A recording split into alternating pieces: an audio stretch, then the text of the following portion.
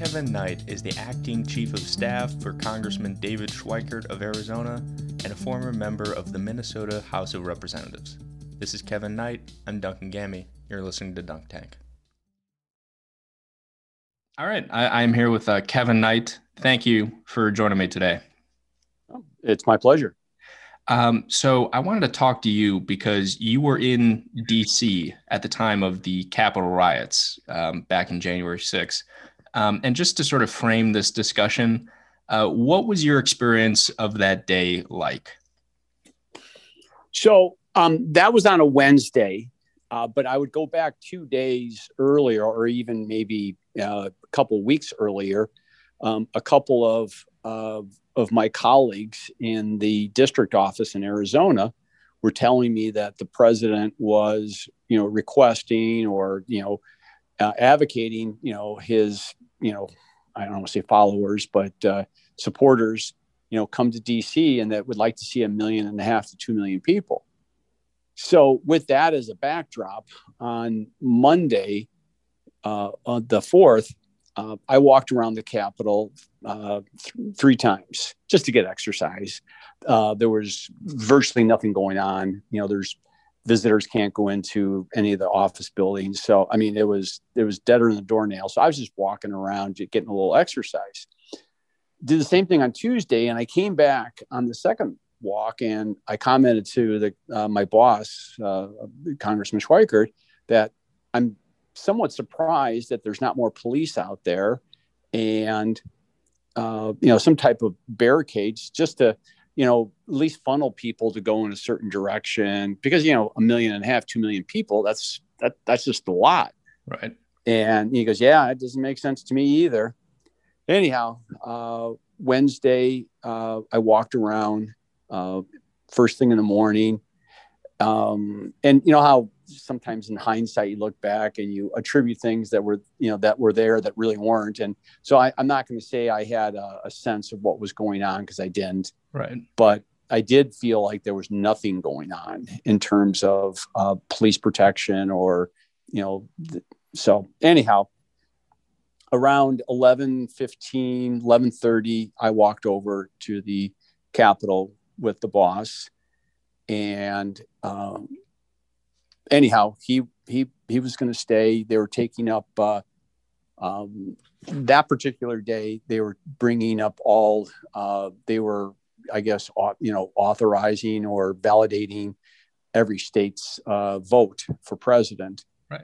And Arizona, one of the congressmen, Paul Gosar, was challenging the vote. And so they're allowed 3 hours of debate. So I left. My boss went inside the floor. And then I met up with another congressman, a friend of mine from Minnesota, Congressman Emmer. And we went and had a sandwich up in his office. And then a little fuzzy on the timing, but maybe 12:15 or so, or 12:30, heard some noises. Looked out the window and there was a lot of commotion. And I said, Tom, I'll see you later on. I'm going to go over to see, see what my boss is up to. At this point, my boss had walked back into the office and he, not because of any of the commotion or anything, because he came from under the tunnel underneath. He wanted to watch the proceedings on television because it was going to be 3 hours, and it's just that it's easier to watch it on TV than on the House floor. Interesting. And within a minute of him, him and I and our comms director sitting down to watch it in his office, police, came barging in our office and said, everyone has to leave.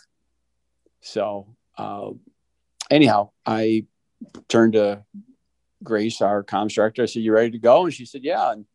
And David said, Schweikert, or the congressman, he said, you guys go ahead.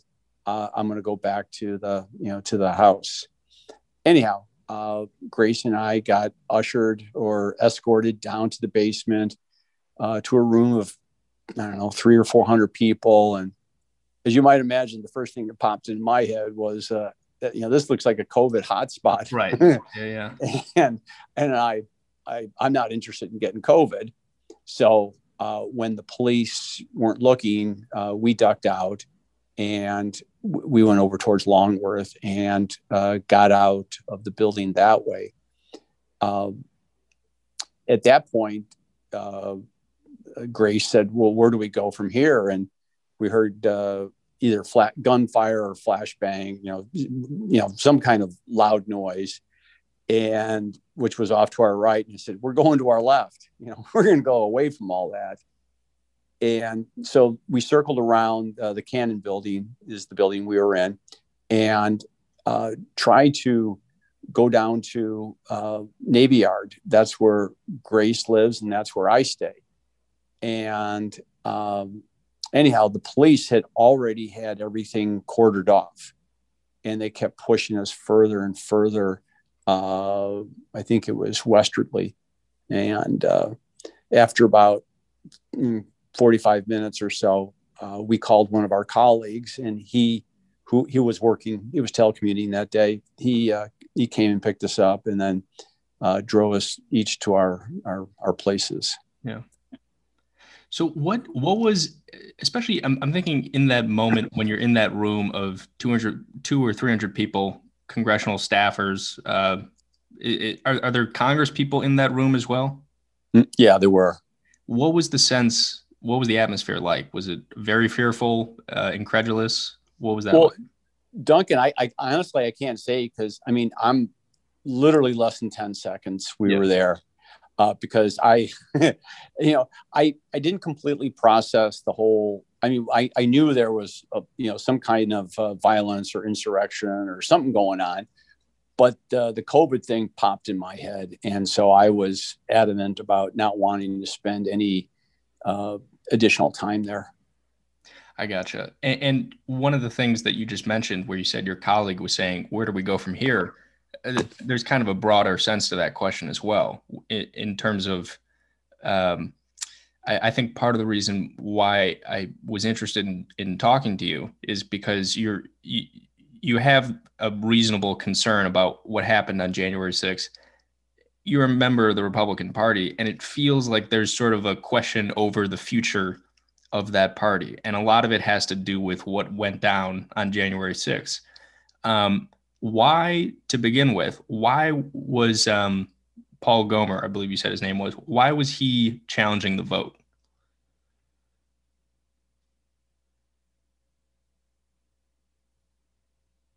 Can you hear me?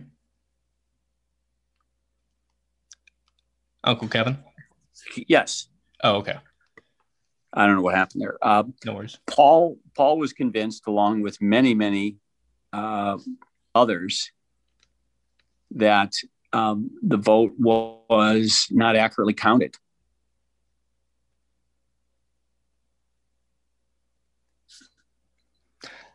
And what were those concerns based on?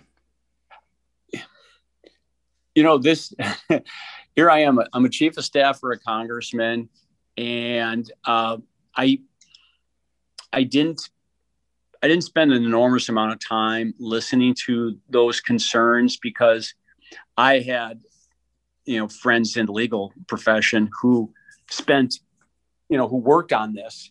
And one person in particular told me he was convinced that there was not a problem.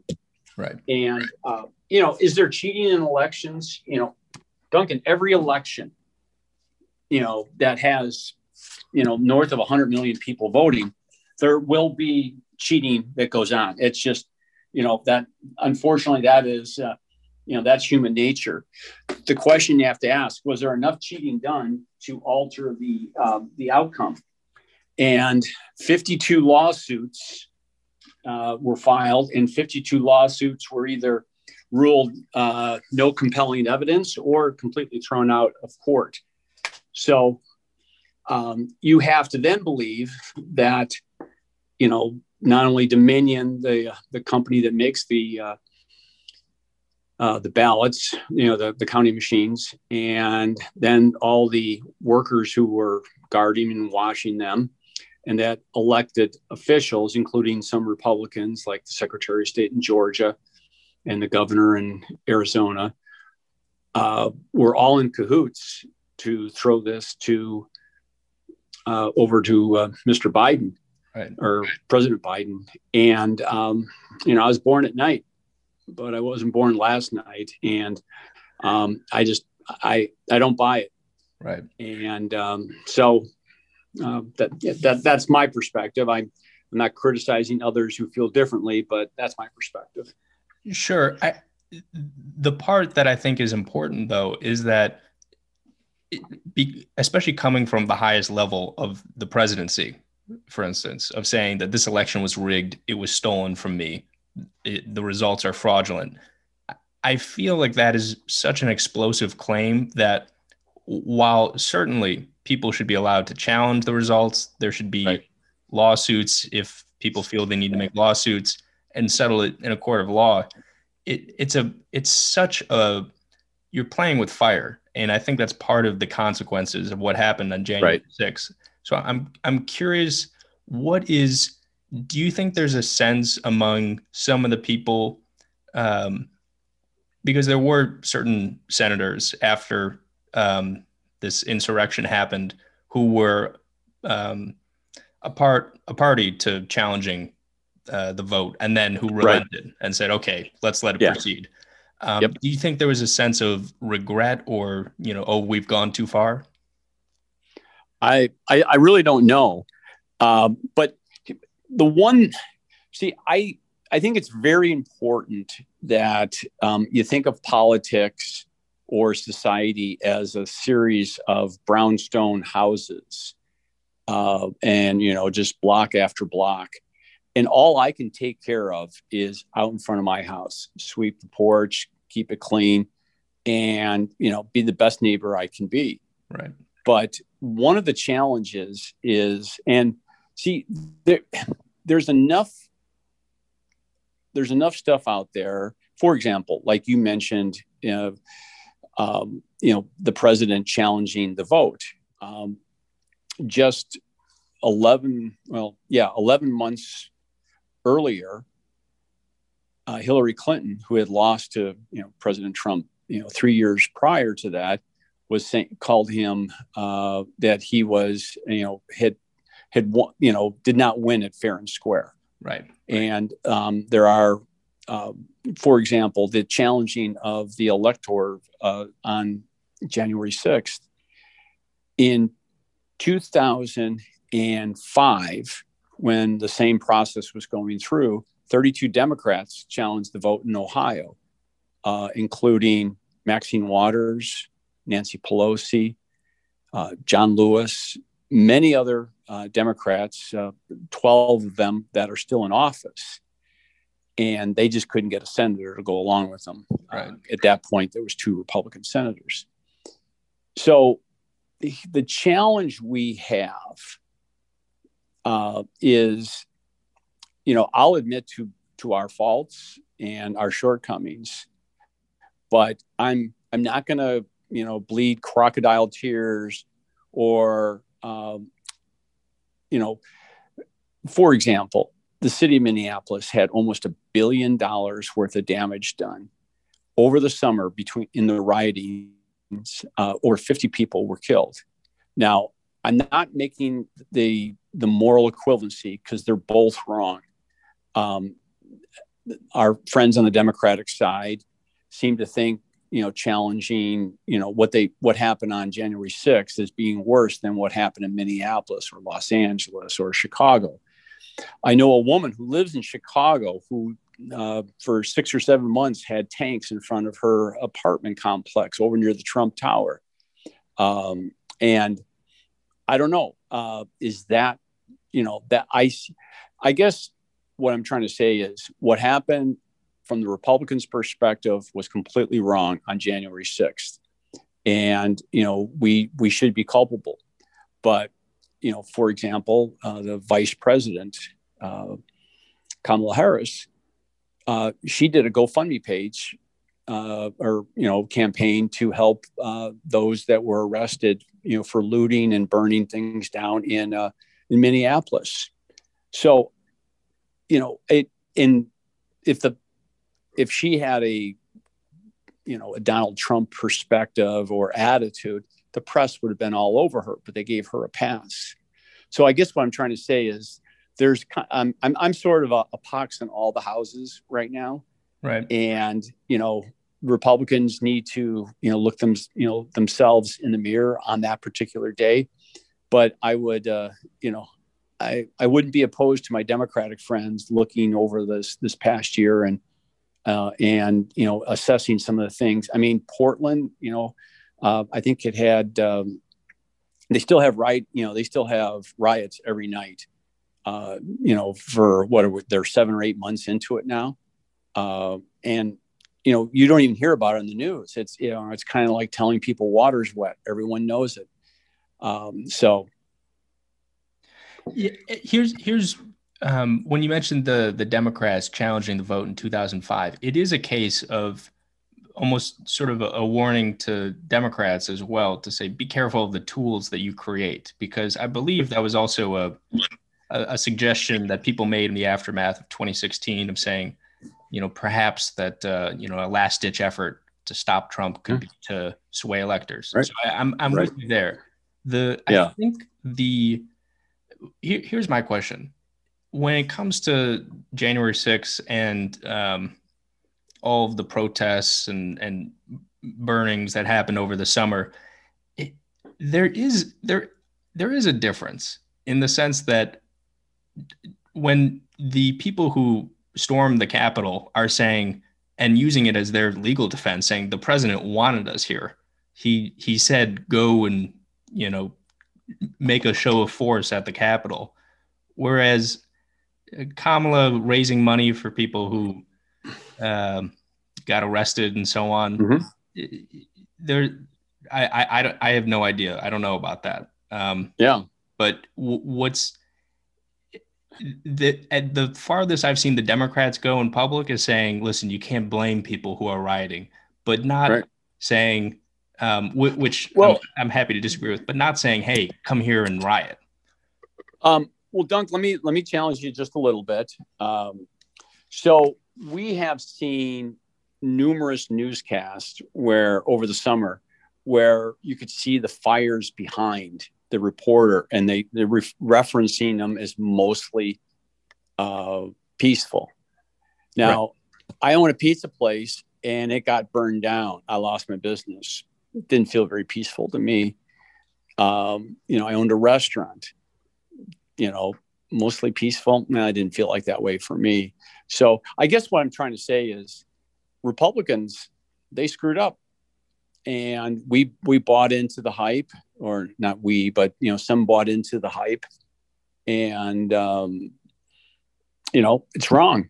What happened on the 6th was wrong. But I'm not going to try to do the moral equivalency, because everyone's got to do that. They got to come to terms with what they think is right or wrong. And I think sometimes in the court of public opinion, conservatives, Republicans kind of get held to a different standard. And, while we may not like that, it's probably the case. And so because we are, maybe we should up our game and raise our standards. And, January 6th clearly was not a standard raising ceremony. That's for sure. Yes, I think it's clear that even though I don't like Trump, it is definitely clear that he was held to a different standard by the media. And I mean, there are cases where Joe Biden would tell outrageous lies, like he marched in the civil rights movement where he didn't, and that didn't become a months-long scandal. So I can appreciate Republican frustration. Here's my question now, where Trump is out of the White House, and it's kind of an open question of who's going to run for president in 2024. It might be him. He seems to continue to have a hold on the party. Nope. Do you think that's a healthy position for the party to be in? Well, so he doesn't have a hold on the party. He's not going to be our nominee. He's going to be up to his elbows in alligators as it relates to legal issues. So No, he won't be our candidate. It'll be someone like Tim Scott from South Carolina, the governor of Florida, Ron DeSantis, Nikki Haley, also from South Carolina. She was governor. There's plus others, and it won't be Josh Hawley or Ted Cruz. I think Ted is he may become a tour guide for excursions to Cancun, but he will not be he won't be the next president or the Republican nominee. Well, that is eerily reminiscent of what sort of traditional players in the Republican Party said of Trump before he ran and won the nomination. I mean, right. Well, it's hard to make these predictions, and I guess. Well, no, you're right. It is hard to make predictions. I mean, who would have thought 2 years ago if you said, "Oh, Tom Brady's going to leave the New England Patriots and run down to Tampa and take them to the Super Bowl," you would have said, "Oh man, pass a little of that over. I want to hit him too." But clearly that's what happened. I hold no ill towards President Trump. I wish him and his family the best. Thank you for your service. But the same. This is a country of 336 million people now, and there are other people besides Donald Trump that can lead this country. Sure. Apparently there have been some preliminary polls conducted where he has something like 51% of Republicans would want him as the nominee in 2024. Yeah. What are your thoughts Dunk, on that? I'll tell you, I don't believe it. And again, I think it's part of the press trying to keep him relevant. But, one of the challenges that the president is going to have is he can't even get on social media. Every major platform has 86dom. Now, that I think would be a great, podcast for you to discuss. Yes, not definitely. about Trump, but just, their ability to silence people just because they don't like the message. Right. And I could be wrong, but I don't think he's going to be our nominee. I don't even think he's going to run. And the fact that he's even mentioned about starting a third party, that's that. I mean, in the day of the insurrection, he tweeted a couple things that were very insulting towards Mike Pence. And, Mike Pence, is a very honorable guy. And it's, even the Democrats say it now, grudgingly, of course. And if he became our nominee, they'd go back to hating him. But for purposes right now, they admit that he is an honorable man. His yes is his yes, his no is no. And then he went off just recently against another elected individual. And it's like, I get you're bitter. I understand. But, you're a billionaire. You got a supermodel wife, go in the backyard and kick the ball around with Barron a little bit, have a little combo with him. We're good. Yeah. Okay. So I'm wondering, by the way, Duncan, yes. I might be the only, this might be the only chief of staff in all of, for Congress on either side of the aisle would have this conversation. So no, I appreciate it. Absolutely. 100%. I'm wondering what is, it would appear that however a party gets their agenda passed, as their leader, just even from a selfish standpoint, you would not want to have a guy who, in the case of Ted Cruz, insults your wife and then you got to make nice to him later. Or in the case of Mike Pence, you're unfailingly loyal to the man. And then as soon as, you break 1 inch from him, he throws you under the bus. Are there guardrails being put up to say, okay, we don't want a guy like that, or we don't want to have that kind of relationship to our leader in the future? Well, in fairness, Dunk, the um, Republican and Democratic parties, they allow the people. Now, there are some people, the insiders make the selection and, in the smoke filled rooms. That's not true. We got primaries. And if you can get out there and beguile people with your message and convince them that, you're that person, then, you're going to be, considered a serious nominee. Right. President Trump, his strategy of knocking off one at a time was hugely successful. And, I suspect in both parties, in the future, at least for the next, 12 to 16 years, I don't think we'll ever see someone kind of, take the knife out and go at their opponents quite the way he did. But, many of the people in the Republican Party consider themselves Christian. And if we are Christian, then I think we need to be held to a higher standard. And that means you lift people up. You don't mock them. You lift people up. You don't criticize them. It's okay to have earnest, disagreements. My wife and I do all the time. And, after we discuss it, I realize I'm wrong and we move forward. Yeah. But in our party, I think we deviated and we sometimes took a vicarious thrill and enjoyment by some of the things that were said by POTUS, that if a Democrat had said that, we would have been freaking out. Right. What do you make of this whole QAnon phenomenon? Okay, so the week before the election, someone in our office mentioned QAnon. I had never even heard of it. So my very strong, and I've served in office myself. I've been in politics a fair amount of time. I'm chief of staff. You'd think I would have. And so I don't think it's a deal. I think it's legit in terms of it exists. My guess, more than anything else, is it's more than likely probably something, not college kids, because it's been around longer, more than 4 years, but that it's either some young people or Russians or some group that are taking a vicarious thrill out of basically messing with people, almost kind of like the equivalent of the Republican version of the Onion pointed back at themselves.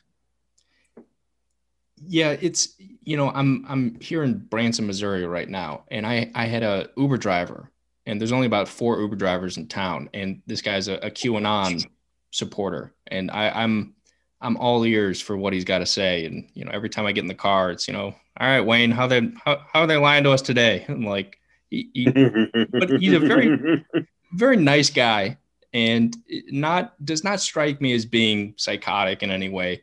Yeah. But it's definitely troubling that there's, people taking. Well, go ahead. See, it's the internet. Right. And the fact that myself, as a 63-year-old guy, deep in politics, traveled the world and never heard of it, I think our friends on the left have a vested interest in playing up QAnon, and the fact that we got Marjorie Taylor Greene, who just got elected, who evidently was at one point. Now she now she says that it's wrong, and I was misled and all that. Right. I'll take her at her word, but I just think it's a bunch of.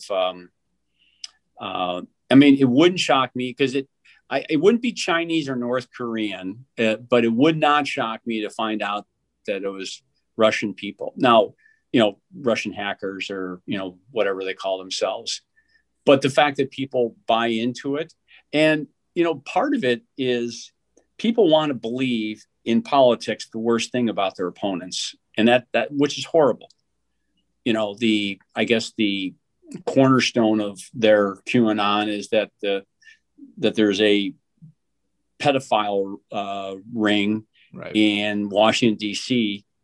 That Hillary Clinton is the leader of. I mean, seriously, Yeah. Dunk, you and I sitting around in Branson drinking 5 or 6 beers, you and I wouldn't have come up with that, right? No. And so it's absolutely moronic. And so and the fact that people buy into it, I think it says more about them than it says about QAnon. You know what I'm saying? Yes. Here's kind of what I'm getting at, though. When we talk about what's the future of the Republican Party, my perspective, and I'm curious what your thoughts on this are, is that it seems like the base has been fed a lot of conspiratorial or extreme messages, and they've been ramped up, and it's going to be hard to ramp people down. I mean, I think there's plenty of space for reasonable, well-intentioned people to disagree about uh, relative amount of taxes, how you approach climate change, healthcare, all these things. But it's apparently something like the majority of Republicans believe, and a sizable majority believe, that the election was rigged or stolen. That seems like at that point, if you believe that the election was rigged or stolen and that your leader has been ousted unfairly, but I Dunk, can understand why people push on that and why people act in extreme ways on that belief. But don't, well, again, I mean, our bad, shame on us for being that way. But the same thing happened in 2016. The same thing happened look at 2000. That election, went all the way to late December. Right. And, the Supreme Court had to weigh in. Now, I give high marks. Eventually, Al Gore, cashed his chips in. But I'm not giving a lot of credence to, the QAnon aspect or the challenging the vote stuff, because I think people, I have no idea if President Trump is bringing forth that concept of him being that the election was stolen in good earnest faith, or is he just making stuff out of whole cloth? I have no idea. But everything and everybody that I've talked to says it's not there. There's nothing, there's no there. Now, right. Was there cheating in Michigan? Absolutely. Was there cheating in Pennsylvania? Oh yeah, but not to the degree that would have made the difference in the election. And so that's my point of view. Yeah. And, I gotcha. Well, so what do you hope happens? And not just about the future of the Republican Party, but we've, for the past 4 years, I think it's been full tilt, both sides at each other's throats. And yep. It right. is not a situation that can end well in any reasonable form. Right. And it's not a good place for people to be at to solve disagreements. Right. Do you see a path out of this, or what do you see? Well, part of the challenge that we have is that so much of what people do and say, gets weaponized. And so what happened on the 6th of January, and I get it. The Democrats are going to probably, they're going to start a commission. They're going to keep the fencing up with the barbed wire for probably a year or two. Right. Make it impossible for people to come and visit. They're going to make it super uncomfortable and okay. They're in charge. I guess they get to call the shots. But at some point, we're all in this together. We're all Americans. And if, is people's hatred towards Donald Trump because of marginal tax cuts, because of the judges, as you pointed? Now, there may be some that don't like his judges, so I get that part. But he was a president with a personality. And, Jimmy, or not Jimmy Carter, Bill Clinton was a little bit of a personality, not as out there as President Trump, but he was more of not a cult figure, but people followed him predicated on his charisma and his ability to take on the establishment. The question I think that yourself and other podcasters and newscasters and just intellectuals out there is, why is it in some places that were overwhelmingly Democrat in 12 turned around and voted overwhelmingly Republican, for Donald Trump in 16? Right. And what do they have in common? They're poor, they're white, in many cases lost jobs, had, family members, who are addicted to opioids. And those folks in that, Northern Kentucky, Western Pennsylvania, Eastern Ohio, that corridor, they feel like they're lost souls. No one listens to them. And whether President Trump purposely tried to cultivate that, but they were drawn to that, someone who was going to speak up to speak truth to power, as they used to say in the 60s. Yeah, I gotcha. I think that's a good note to end it on. Kevin, thank you very much for your time. Thanks, Duncan. Alrighty. Bye-bye. Cool. Bye-bye. Thank you to Kevin Knight, and thank you for listening to Dunk Tank. I'm Duncan Gammy. See you next time.